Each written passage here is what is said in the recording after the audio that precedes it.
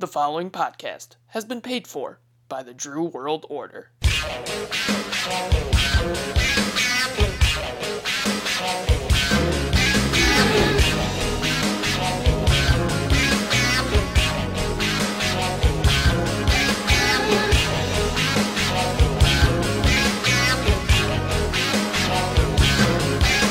Hey, you're listening to the Drew World Order of Wrestling podcasts. This week we have a good show. We of course talk about the week in wrestling: Monday Night Raw, SmackDown, NXT, AEW Dynamite. We talk about the build to Fyter Fest for AEW, the build to the Great American Bash for NXT. We discuss the Speaking Out hashtag on social media. We talk about Impact Wrestling. We mentioned Impact Wrestling here for once. Maybe the first time ever on the Drew World Order podcast that we talk about Impact Wrestling in some sense, in a specific defined way. So find out what we talk about with Impact Wrestling. And we talk about a little bit of coronavirus also, which is something we usually don't talk about on the Drew World Order podcast. But of course, it's wrestling centered, and let us get into that, and let's talk about the Drews and Notes from this week in wrestling. I'm afraid I've got some bad news.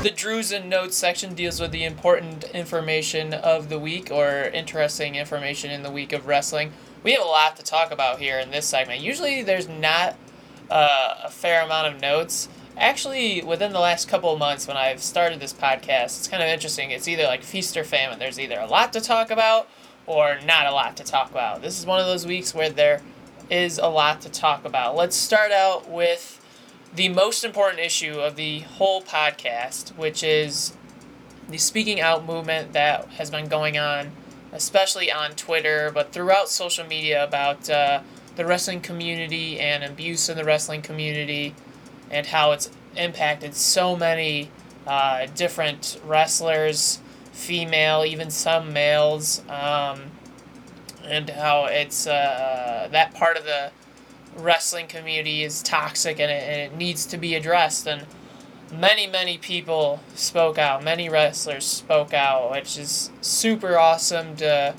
see and read. I have my own story about abuse, but that's not about wrestling, so I'll just leave it at that. But I can certainly empathize and understand what those people have been through and are going through and will continue to struggle through, because it is a daily thing, daily reminder that comes across your mind, and it affects you every day as a person, and who you are. So hopefully this will lead to a lot more progression in the wrestling community, and I feel like within at least the last 10 years, the wrestling community has really changed for the positive. It used to be, especially like locker room wise, when you hear wrestlers talk about the locker room, it wasn't as open, and like people getting kicked out of the locker room, and it's a lot more competitive, and dog eat dog world, where nowadays it's more of a teamwork, communal type of effort from everybody, which, the rising tide lifts all, so it helps everybody, and that's something that the wrestling community and we as fans need to also contribute to. A lot of the toxicity in the wrestling culture has to do with us. Now, I'm not the type of person who does this, but there are a lot of vocal minority wrestling fans, for audience members, who say these things that are just horrible, and they attack wrestlers on social media for no apparent reason, and at this point there's no excuse we all know wrestling is scripted. So why are you getting angry at people just playing characters? You don't get mad at movie characters, for being bad guys in movies, or you don't get mad at the real life actors.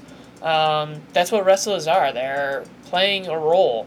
Sure, there's a lot of gray that is in wrestling, where the line between fantasy and reality is very it blends in together, where what is real and what is not real, and that's when wrestling is at its best. But the reality is these people are just playing characters. They're putting on a performance. So you're attacking somebody for their performance on social media, and you say things that aren't even close to anything you would say if you were in front of that person. So we need to work on as fans as well, not just wrestlers and the promoters and the bookers and companies of wrestling. It's also the wrestling fans. We have to be better about being progressive and standing out and speaking out for others who are getting this hate and getting this type of abuse, no matter what it is. So I'll move off of that. Actually, a lot of this whole section is uncomfortable news to talk about. Typically, I don't talk a lot about coronavirus on here because this is an escape. It's a podcast about wrestling, and a lot of us going through the coronavirus situation now don't particularly want to deal with coronavirus because it's all surrounding, and this to me is an escape, this podcast, and hopefully it's an escape for you. But there are a good amount of WWE personnel who apparently tested positive for COVID-19. Now, 3 specifically that came out publicly, I should say. Renee Young came out, Kayla Braxton, and Adam Pearce all came out. So Adam Pearce might be the least well-known. He is a former wrestler. He was a WWE producer. Adam Pearce was the guy who was conducting the meeting for the Intercontinental Championship Battle Royal a couple of weeks ago after the car accident storyline with Jeff Hardy and Sheamus and Elias on SmackDown. And so that's how you can identify him, Adam Pearce. He came out on Twitter, said he had COVID. Renee Young also came out and said she had COVID, which obviously affects AEW as well. She's married to Jon Moxley, AEW champion. They have Fyter Fest coming up next week, but he wrestles in 2 weeks, and hopefully they're quarantined, isolated, away from each other. But there's certainly something weird going on, because Kayla Braxton also came out and said she got coronavirus and that she's actually gotten it twice. She had it in early March, and then now she got it again. And so she made an Instagram post saying that people or, studies showing that you can't get it twice, she got it twice. So that's not true. Just take care of yourself. You have to wash your hands, wear your masks. I say that pretty much at the end of every podcast here, and so hopefully everybody's doing that. But yeah, and apparently there's a lot more people behind the scenes or who even haven't been named yet who have COVID in WWE. So it'll be interesting to see how that impacts the show, which all this started coming out in the middle of the week after Raw. So then on SmackDown, I did notice some of the NXT superstars in the audience were wearing masks. Not all of them, though. So that was a little weird. How some of them were and some of them were. I don't know. I'm not sure why all of them weren't required to wear masks. Kind of mixed signals being sent there by WWE, or if it's a personal choice or whatever it may be. But I think it would be important for WWE to come out and say, like, the people not wearing masks have signed a waiver and are choosing not to wear masks, saying, like, if they get coronavirus, it's their fault. But they're putting people at risk anyway. You know, them not wearing masks is putting others at risk, and I think it's just best at this point, especially with the way the world is now. It seems like there's a new uptake in coronavirus cases since things have opened up in a lot of the states in the United States. There's starting to become an uptick, and a lot of people calling this the second wave of coronavirus. I don't know. I'm not a medical professional, but certainly something we need to continue to be proactive about, with protecting yourself, protecting others. Wear a mask, wash your hands, stay in as much as you possibly can. I know people get stir crazy. Luckily, I'm a pretty introverted person when it comes to going out and doing stuff. I do like it every once in a while, but I'm more of a homebody, so I'm okay in that respect. But I know people who really like going out are really struggling. But try your best to stay in your home and find new hobbies or something that you can do to occupy your time, so that we can try to get this coronavirus under more control, and so when things open up, everybody can go. This is a group project. This is not an individual project, and everybody's had group projects in their life where if there's one person in the group who doesn't pull their weight, the project doesn't go as well. And so that's where we are now. If everybody just, follows the recommendations of medical professionals and the CDC, then hopefully this will be over sooner rather than later. And something that also ended sooner rather than later was Tessa Blanchard's employment at Impact Wrestling. She was the Impact World Champion, not Women's Champion, World Champion, the Impact World Champion. And from what I read, I guess Tessa and the Impact ownership couldn't come to an agreement on terms for contracts, something like that. But this is interesting. Tessa is a huge name in women's wrestling, one of the biggest names, especially outside of WWE. And I know there's a little bit of controversy with some of the things that she said recently, or that came out about her. I'm not 100% totally sure what she said. I just know whatever it was controversial, so I'll leave it at that because I don't want to say anything totally incorrect, because I don't fully know the situation. But this is a huge deal. It's pretty complicated, must be, with her controversial remarks, but being a big superstar, where is she gonna go? I would more than likely probably see her in WWE, because WWE's dealt with a lot more controversial stuff and they know how to put the PR spin on something, and to put somebody on a leash to help rehabilitate their image. I mean, look what they've done for Hulk Hogan, or even something as small as like Randy Orton, who's had 2 wellness policy strikes. He's had 2 of those, and the third one's out, and you haven't heard about him having an issue in a long time. I think his second wellness strike was quite a while ago, at least more than 5 years ago. AEW, I think, is a little bit more of a progressive company. So despite Tessa being a big-time star, I don't necessarily see her going there. But I think it all depends on how controversial Tessa and her comments were, and will continue to be as they come across the more and more people. But I don't know how she doesn't go to a bigger platform. But you never know. This might be something where she kind of just goes off into obscurity because of all the controversy and all of the, I guess, legal issues for dealing with the contracts with Impact. But she's definitely a big-time star, and hopefully we'll see Tessa Blanchard somewhere on television relatively soon.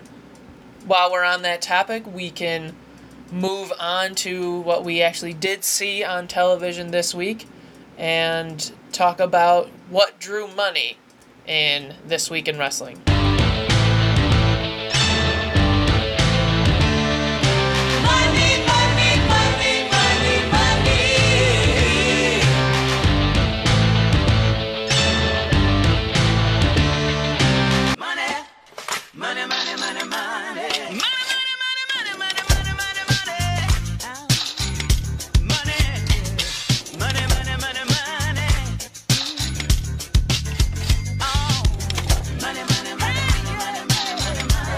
What Drew Money is a segment where I talk about my favorite moments of the shows in This Week in Wrestling.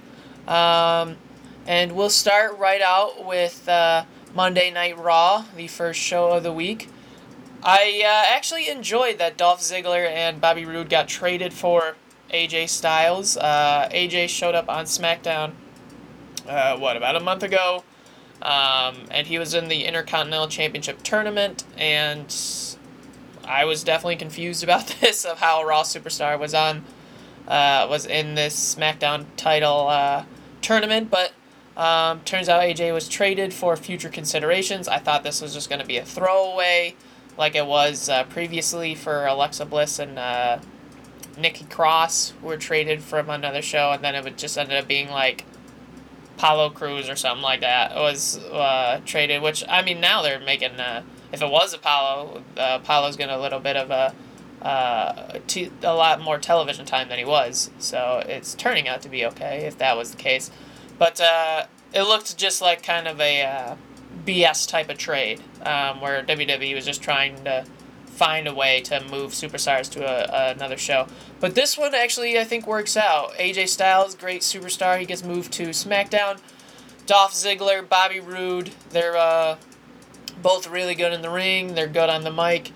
Probably haven't reached their potential at WWE because they're just not getting that top level main event opportunity anymore. But this is a good trade. They're both great wrestlers. They're entertaining, and they can really help, especially with their veteran status. A lot of younger talent build themselves up. So this is one of those cases where a trade works out.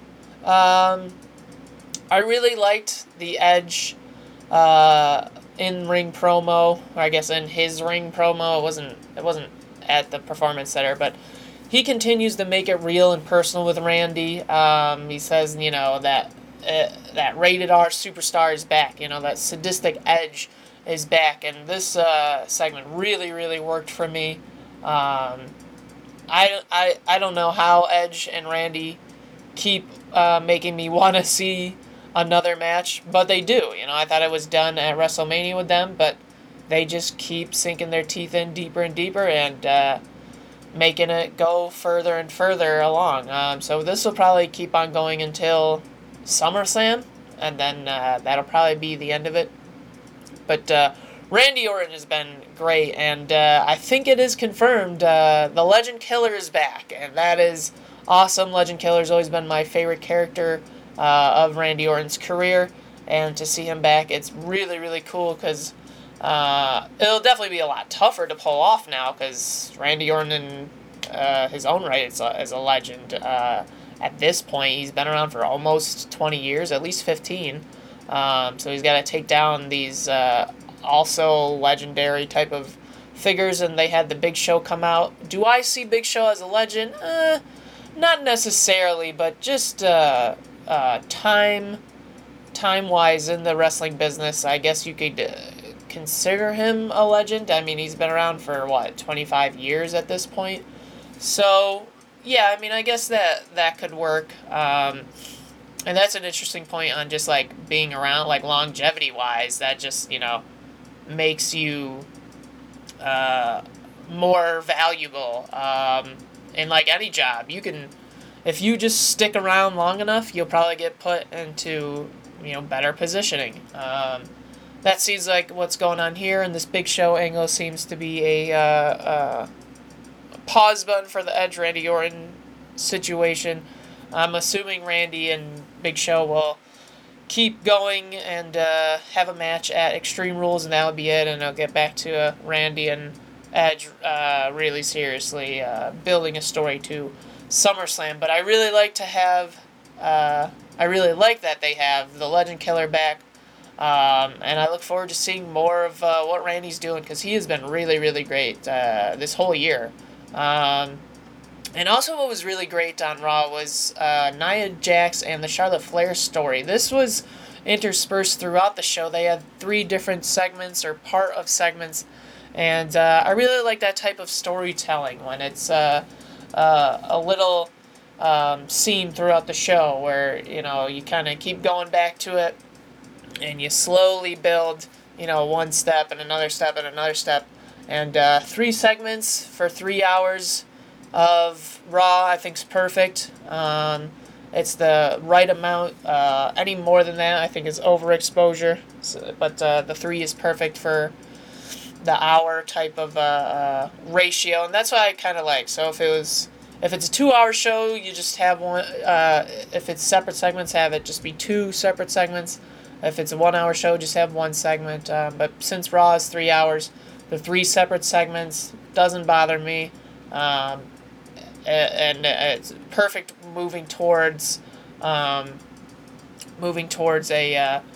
challenge or a match to be made, and a challenge and a match that was made on Raw was the Raw Women's Championship match at Extreme Rules, which was Asuka, who was challenged by Sasha Banks. I really enjoyed this. Sasha said she was starting to get jealous of her partner Bayley because Bayley has 2 title belts. Sasha wants to have that feeling, and they made it look like Sasha was going to challenge Bayley because they've been slowly teasing that breakup for a long time. But I liked that they went with the Raw Women's title, and I kind of had a sense that Sasha, the way she was, her cadence was, that she was going to say she was going after Asuka in the Raw Women's title, which I loved. I don't mind. I think this is great. Whether she wins or loses, you have somewhere to go with Sasha and Bayley, and that's ultimately, I think, what the main story is here, is Sasha and Bayley, and I'm excited to see where this match goes, whether Sasha wins or loses. Excuse me. There was a lot of it was a good equal split on Raw between the men and women, a good time slip between them. It seemed pretty fair, with half of it being based on, or half of it being focused on women, half of it being focused on the men's storylines. And I just really enjoy this the way Raw has been laid out for the last few episodes. Jumping ahead to Wednesday and NXT, I really like the start of the show with Cameron Grimes.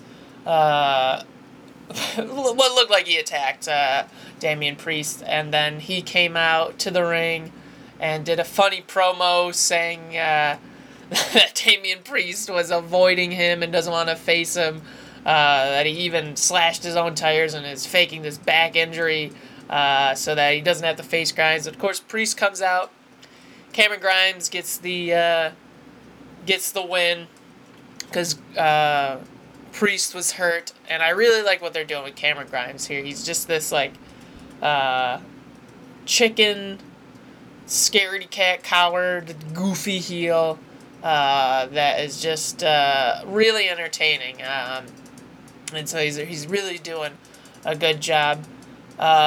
Something I started enjoying this week that I hadn't necessarily been enjoying in previous weeks was the Timothy Thatcher school coaching sessions, I guess, is what I should call them. Him showing the moves, I think, is the way that the Taz technique on AEW should be presented. Because the Taz technique, as I'm talking as I'll mention later on in this podcast, is just, I think it's just something corny. Like, they try to make it an analyst type of thing to make it look like that it's, more realistic.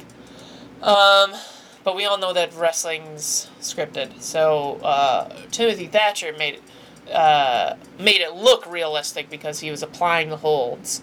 So what AEW, what their goal was or is for those Taz segments, the Taz technique segments, is falling short for me, but is actually what WWE is doing with the Timothy Thatcher coaching sessions. So I really enjoyed that, of Thatcher really just beating the crap out of these guys. Really billing him as this killer type of character who can take down anybody. I like small things, like Adam Cole saying champion instead of saying champion. Makes it unique, gives him something else that differentiates him from the rest of the roster, and that's always good in wrestling. Continuing to talk about Undisputed Era, his teammate Roddy Strong, him running from Dexter Lumis continues to be funny. They are really pulling off this storyline well, with Dexter Lumis being this scary guy, scary type of character, and Roddy being afraid of him. And Roddy faced his fears in the trunk this week, but he couldn't face Dexter Lumis in the ring. He said he wasn't ready, and then he ran away because Lumis was freaking him out. So I really like enjoying that. Maybe my favorite part, my favorite part of NXT was what they've been doing with superstars talking directly to the camera in the ring. Not with a mic or anything, just talking into the camera, but you can audibly hear what the person is saying. And Dakota Kai did that this week. She spoke directly to the camera and challenged Io Shirai for the NXT Women's Championship match. This had been done previously with Finn Balor when he, a couple weeks ago, when he said he was going to challenge Keith Lee for the North American title. And I really like this. This is a different type of presentation to make a challenge, to call somebody out. And unique is always good in wrestling. But moving over to the other Wednesday night wrestling show, which is AEW Dynamite.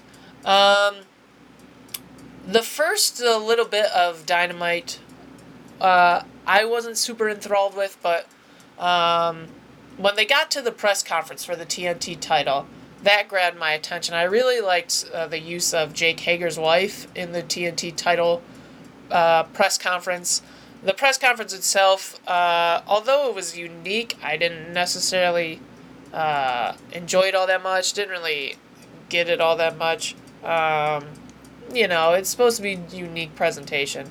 Wasn't really doing it for me, but I at least like that they used Jake Hager's wife instead of Jake being antagonistic. They used his wife to be an antagonizer, and she threw water into Cody's face, and that was the end of the press conference, and I really liked that. I thought that was a clever way to promote the match coming up.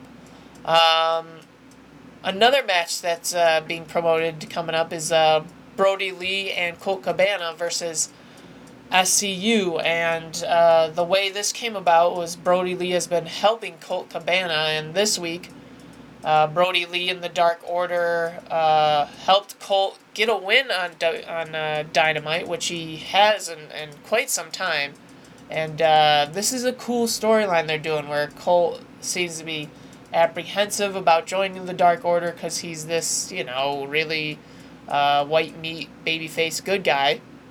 And Brody Lee's this, literally dark, Dark Order, this dark, brooding type of bad guy character. But Brody helped Colt get the win, let Colt get the pin, and now they're going to have another match as a team at Fyter Fest. I don't know if it's next week or the week after, but I really like the storyline. It's very intriguing, and I have no idea where it's going to go, but I'm excited to see where it's going to go.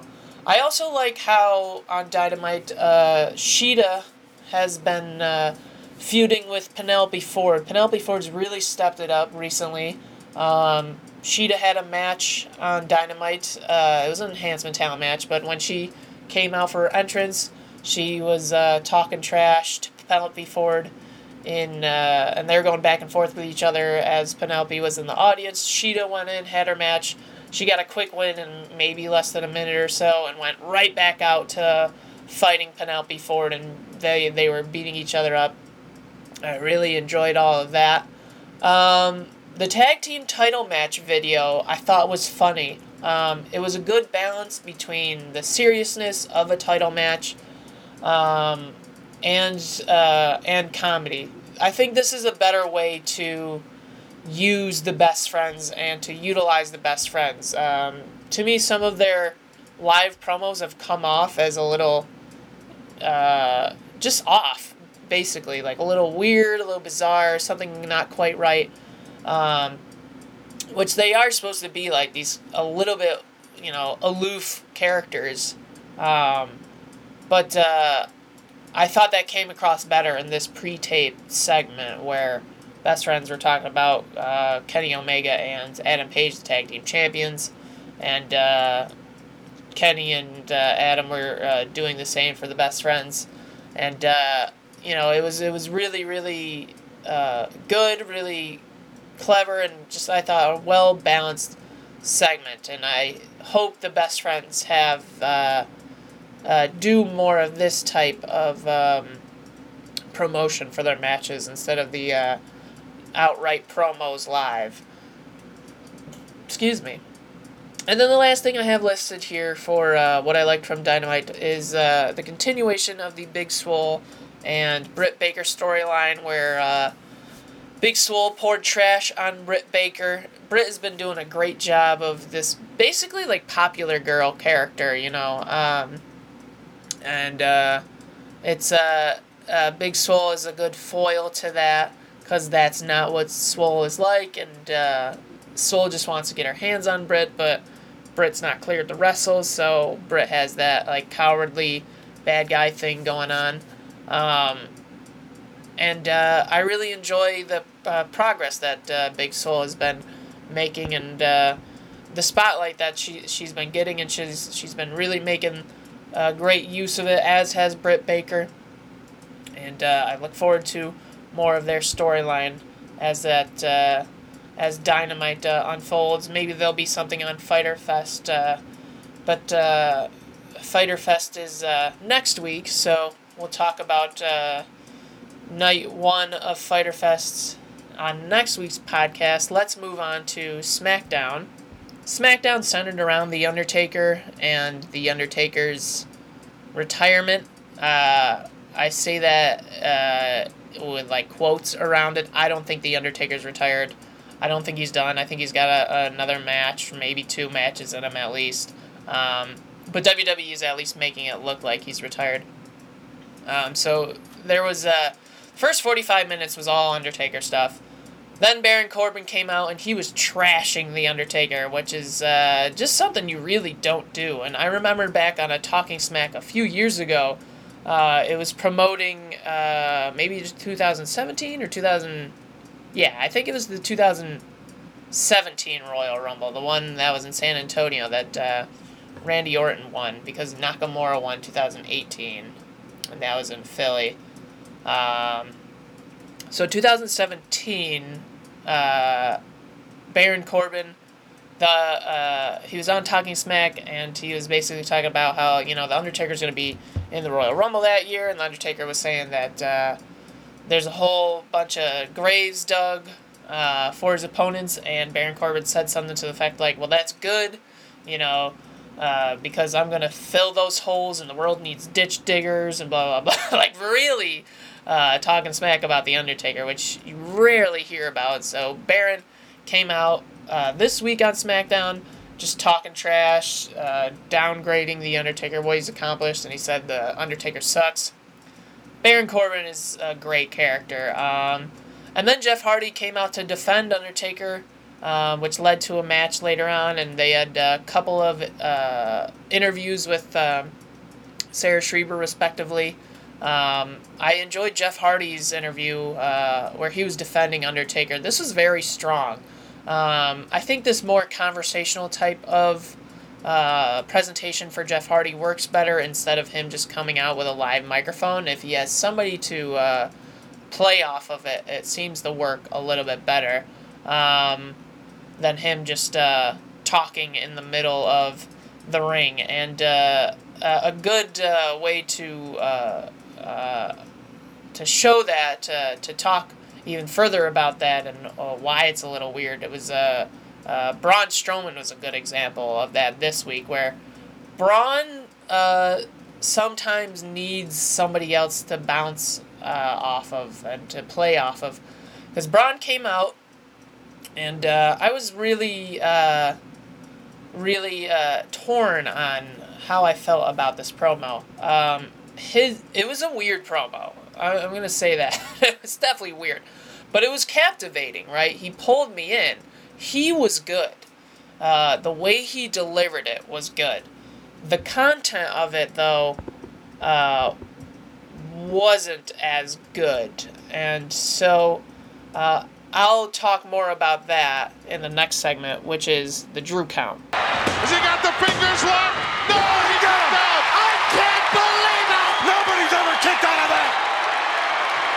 The Drew count is a segment that are moments in the shows of This Week in Wrestling that I found to complain about, that there's something just like a little off about them. And I had just previously talked about the Braun Strowman promo, how it was weird, but it was captivating, that he was good, but the content was a little odd. And so that's why I'm continuing talking about that in this segment, because it was just like the snake attack story. It was just really, really weird. Like, it felt off. Like, that promo was, it started off and Braun was good. And then he went into this weird snake attack story and then came back out of it and was good again, a little bit more sinister, a little bit more dark when he was away from this story. But so it was just like up and down, and that's why I mentioned previously, like, I was torn on how to absorb this segment, because and I'm still a little confused. I'm sure you can hear it. Like, I don't know. It was just a weird, like, he was talked about how him and Bray were at the Wyatt compound, and this water moccasin came up, and Bray put his face to the water moccasin, and the water moccasin continued to attack Bray, and Bray just laughed, and, like, nothing happened to him. And, you know, water moccasins are venomous, I think. So Bray would have died. Like, it just, it was a little too far-fetched. And I know the stuff they do with Bray Wyatt is out there, but, like, this was a little too much, that he got, you know, continuously attacked by a venomous snake, and he was just fine. And Braun was saying that Bray Wyatt's the devil. He's the devil, Bobby Boucher. Bray Wyatt's the devil. Nice little Waterboy reference for you there. But yeah, it was really, really weird. I did not get it. I mentioned the mask thing earlier in the Drews and Notes segment, and that was just something I noticed. Some audience members were in masks, some were not, so I put that on here for the SmackDown things to complain about. But I already talked about that, so I'll move on to all the filler with the Taker recaps. I love the Undertaker, but just, you know, the first 45 minutes of the show that you're trying to draw audience in, and it's just all like recaps and replays and stuff that I've already seen. Some of it was from the Last Ride documentary. Some of it was from his career previously. There was the Boneyard match. So it was just like, okay, like, am I wasting 2 hours of my life watching this SmackDown on stuff that I've already seen? Luckily, it was only just those 45 minutes, but, you know, it was just a little too much for me. And then there was also the announcement about Extreme Rules. And it just kind of was like flippantly mentioned. It wasn't hyped up or anything like that. Extreme Rules was promoted on the last pay-per-view Backlash. And then all of a sudden on SmackDown it was saying Extreme Rules Horror Show? Yeah, there was no explanation. They just added horror show to it. Like, haunted house, or terrorizing, terrifying. I don't know. Gruesome. I don't know what the. I don't know if they're gonna explain that or not, but I sure hope they do. I don't know why they're adding horror show to it. Maybe just to make it more theatrical, so that the audience is expecting more of those cinematic type of segments and wrestling matches and stories, which I'd be fine with as long as they explain that and say like, oh, this Extreme Rules horror show is gonna be like the greatest scary movie you've ever seen. So, you know, you're expecting cinematography and not wrestling. Like, wrestling horror, I think of like barbed wire matches and death matches and Mick Foley getting thrown off the Hell in a Cell. Like, that's what I think of as horrifying. Like, blood and guts, horrifying. So I hope they clarify that. If it's more like, oh, just like cinematically horrifying, or like wrestling-wise gruesome horrifying. Because there's a whole bunch of different genres of horror. There's the gore, there's the psychological thrillers, there's, you know, emotional thrillers, the just straight up like scare tactic thrillers. So I hope that's a little bit more well defined throughout the next couple weeks, because they have a lot of time. They have about 3 more weeks to build to Extreme Rules horror show, and yeah, I hope they define that a little bit more for us, or at least for me, because I was confused on that. Something else I'm a little confused on and wondering about is why are champions coming out first in title matches on Raw?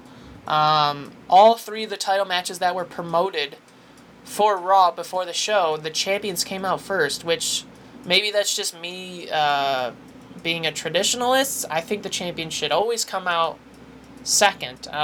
This is something that's, you know, taken from the boxing world, and, you know, UFC's continued it, where the champion comes out second.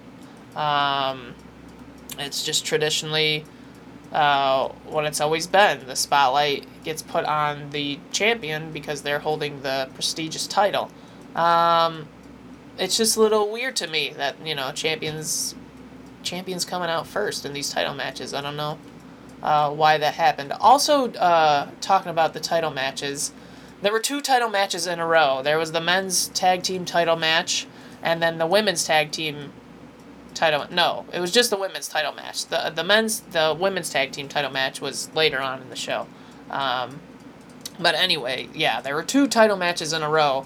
The all protagonist Viking Raiders versus Street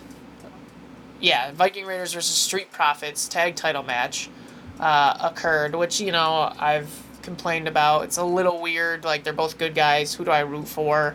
That match happened, and then the women's title match happened right after that. I was just confused on this. WWE promoted 3 title matches for the show. You have 3 hours of Raw. Why not do a title match per hour? So this is something like I've been talking about with just, you know, the segment and ratio of, like, you know, however many hours you have, that's how many whatevers you should have. So if you have 3 hours, you should have, you know, maximum 3 separate segments for the same storyline. Or 3 title matches, you should have 1 an hour. And that's not what Raw did. And I just thought that was a little bit bizarre. Let's see. Do I want to move to NXT or AEW here? We'll continue talking about WWE. Let's talk about NXT and things that I don't necessarily feel are right with NXT this week. To me, there's something a little off with the with Bronson Reed and Aaliyah that I don't like. I'm not 100% sure what it is. For Aaliyah, I think for me, it's more she plays wrestler, like she's acting, she's trying hard, like you can tell she's trying hard, and it's not like a natural extension of her, and so it just feels off with her character. Whereas Bronson Reed, I think he has a little bit of that too, where it seems like he's trying hard to be this big, scary, brooding powerhouse character. And he's just not. He's just not to me. I don't know. Maybe he hasn't had the time invested in him yet to make me feel like that's what he is. And that could be part of the problem. But there's just something off about those two, Bronson Reed and Aaliyah. And in the Aaliyah match, Robert Stone is now her manager. She's part of the Stone brand, the Robert Stone brand. And Robert Stone threw a shoe at Rhea Ripley and hit Rhea Ripley. Now, this should have been the end of the match. This should have been a disqualification, technically, because it was a foreign object that was used against the opponent. The ref didn't call for the bell, but this continued the storyline between Robert Stone and Rhea Ripley, which the next segment, William Regal, the GM of NXT, made a match between Rhea Ripley and Robert Stone. I'm not 100% sure how I feel about this. This is a mixed match. It's a intergender wrestling match. I'm sure I know how it's going to go. I'm sure Rhea's probably going to dominate the match. I'm intrigued by it because we haven't seen this in a very long time on WWE. But it's also like corporate-wise, the WWE has to be very careful about a man versus a woman in a match. So there's can't be any kicking or punching, anything like that, especially from the man to the woman. If they just do lockups and moves to each other, I think that's a little bit better. Like when Baron Corbin did the End of Days to Becky Lynch, which is the last time I can remember men and women having some sort of interaction and the men doing something to the woman. That was fine, because that's a move, but there's something just about, kicking and punching from a man to a woman that just doesn't look good. And, for obvious reasons, abuse-wise, and it's just, with WWE being a global company with lots of sponsors, lots of advertisers, they really have to, even that it's NXT on the least watched brand that they have on the USA Network, they have to be careful the way this is structured. So that's why it's just, it's a tough line to navigate. I'm sure they'll figure out a way, because WWE always figures out a way. But it's just a little off. And then something else that I thought was a little off on NXT was the Great American Bash that they announced. I didn't see any advertisement for this on NXT. Granted, I fast-forwarded through a lot of the matches, and I record NXT and don't watch it live, so I have the luxury of fast-forwarding through a good amount of stuff. So maybe they did a couple of advertisements for it at the end or before commercial breaks.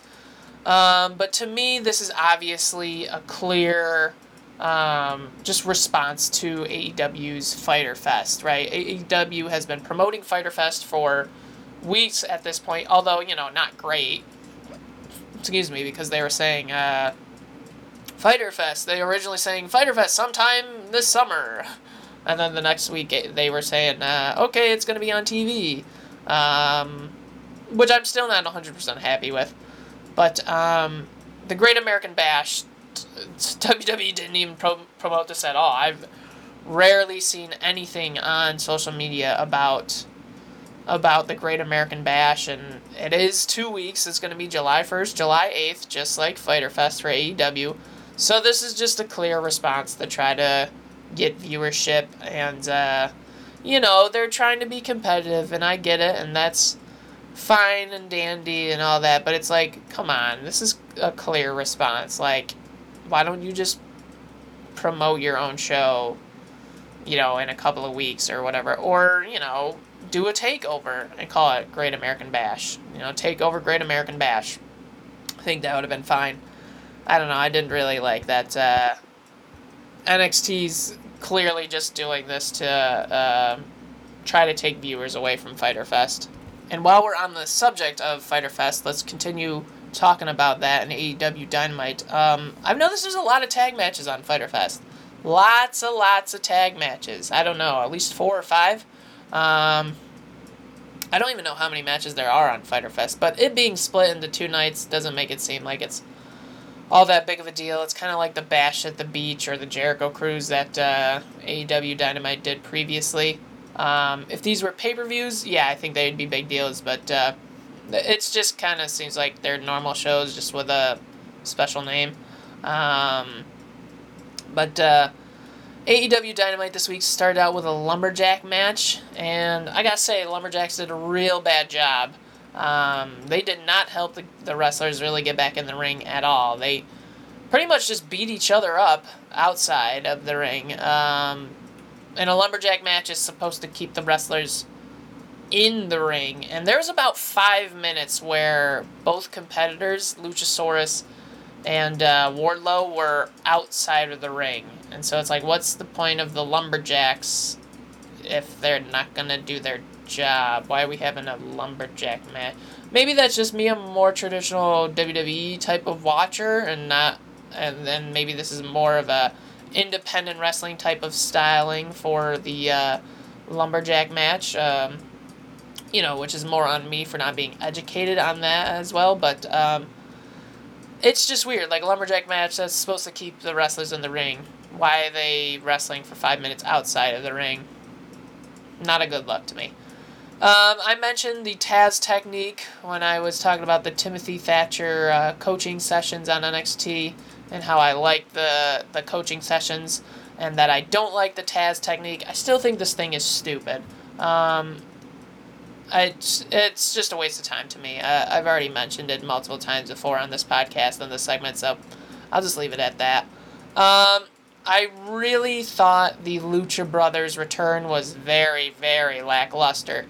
There was no hype from the announcers whatsoever, and the production showed the Lucha Brothers before the Butcher and Blade gave the verbal cue that they were there. I think this could have been done in a different way, that they should have just had the Lucha Brothers come out of nowhere and attack FTR instead, and just have them just, pop up and beat up FTR instead of showing them in the ring. And Butcher and Blade, they're trying to do this promo saying like, oh, and we got our mystery partners. It's like, but we already know what the mystery is. The mystery's been solved before before the mystery is given. It's like going to a whodunit movie, and they tell you who done it before the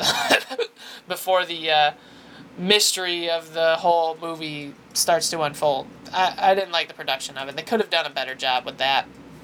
But yeah, it's just weird. That's one of those things that AEW can learn from WWE. Like, if it's going to be a surprise, or it's supposed to be a surprise, make it a surprise. Don't ruin the surprise.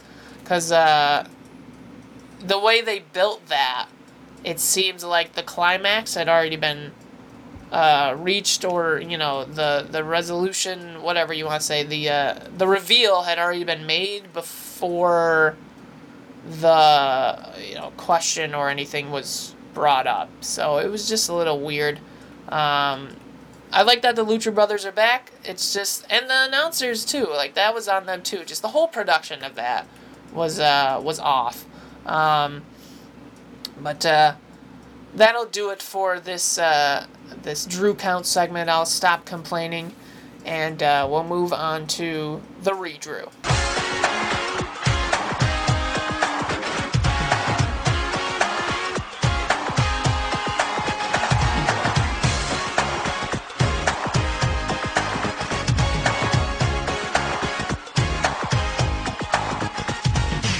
In this redrew segment, I give my overall rating and impression of these shows in this week in wrestling, but I don't give letter grades or star grades or number grades, nothing like that. I do my own unique grading system. And so starting with Monday Night Raw this week, I'm giving Monday Night Raw the grading of mini golf. So mini golf's pretty fun for me. Sometimes I screw up every once in a while, and you have a bad putt or a bad hole, but it's usually pretty easy, pretty fun, pretty enjoyable. And that's what Raw was for me. It was a pretty enjoyable show. Couple of things just a little off, especially when it had to do with the title matches, whether it's the tag titles being in a good guy versus good guy match, or 2 title matches in a row, or champions coming out at the first title matches. But I really liked pretty much everything else. So it's interesting, the things that were advertised for Raw, I felt were a little off, but everything else that wasn't advertised I thought was pretty good. Moving forward to AEW Dynamite, I'm giving AEW Dynamite the rating of a K-Cup this week. I don't drink coffee, but I do have a Keurig. I like to use it for tea sometimes, and it's quick, it's enjoyable. Every once in a while you get a bad taste though, like the grains, the grounds or the grains get into the drink, and it's a little awesome. You'll take a sip every once in a while and you're like, oh, what is that? Got a little bit of something in the drink there. So that's what a K-Cup was, or that's what AEW Dynamite was for me. It was a K-Cup. It was pretty enjoyable. It seemed to go by pretty quickly, but had a couple of things that were, a little off about it. As for NXT, I'm giving NXT the rating of an essay. So it seemed like there were a couple of writing errors, but it was fine overall. And that's what happens in an essay. And, I don't know what it is, but there must be some sort of correlation thing going on in my mind with, teaching and grading and an essay. And there's some sort of joke or connection in there with what I'm doing in the segment, but I don't know quite what it is, so I'm going to move forward onto SmackDown, and I'm giving SmackDown the rating of a half moon cookie. So half of it was enjoyable, the other half, So I'm a big fan of chocolate, not so much vanilla.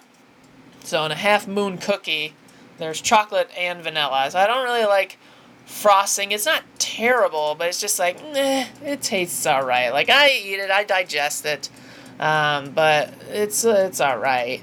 But the chocolate half, it's great. I always save that for last, and that's what SmackDown was. So the first part with all the Undertaker stuff, that was the vanilla, that was I had to get through this, so I could get to the good stuff, which was the chocolate, the last hour 15 of the show in SmackDown. So, I really enjoyed that hour and 15. I thought that was well produced, but the first part with all the Undertaker stuff, it was just, it was what it was. And this podcast is what it is and will be what it is. But I'm gonna finish up here. I don't think I have too much more to talk about, but if you have something you want to talk about, or you want me to discuss, or you just want to have a little bit of conversation with me, you can reach out to me at Perfect Catch Podcasts SoundCloud page. That's where this will be posted. But if you want to reach out to me on anything social media, I am at DWOPod. That's Facebook, Instagram, and Twitter, all at DWOPod. If you want to send an email, you can send an email to at dwopod@gmail.com. Or you could even send an email to perfectcatchpodcast@gmail.com.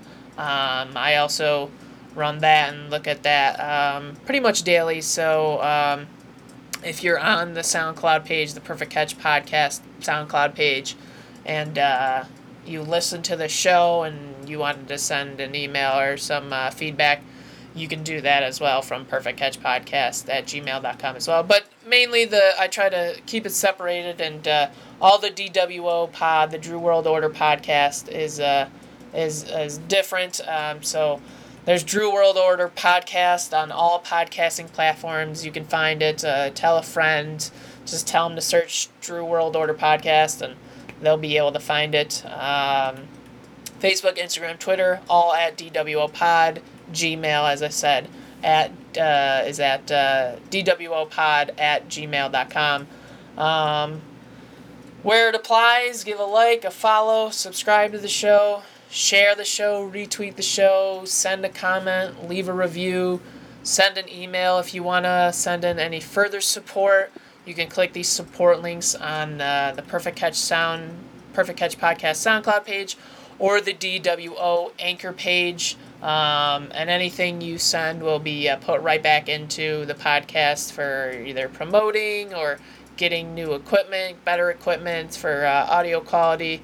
So if you have any feedback or anything you want me to talk about, or if you want me to do a watch along, I've got a couple of requests for a watch along, which I'm eventually going to get around to doing. I'm logging it, I'm keeping track of it. So if you send those, and I'll make note of it, and I'll eventually get around to it. But I really do want this to be an interactive podcast, so I'd like to hear from you. And hopefully you enjoyed your listening experience hearing from me. And wear your masks, keep washing your hands, try to stay away from other people as much as possible.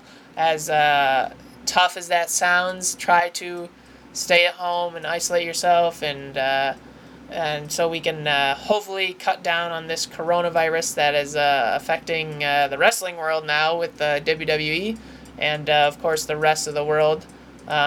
Stay safe, stay healthy, be well. I hope your listening experience was Drew Sweet.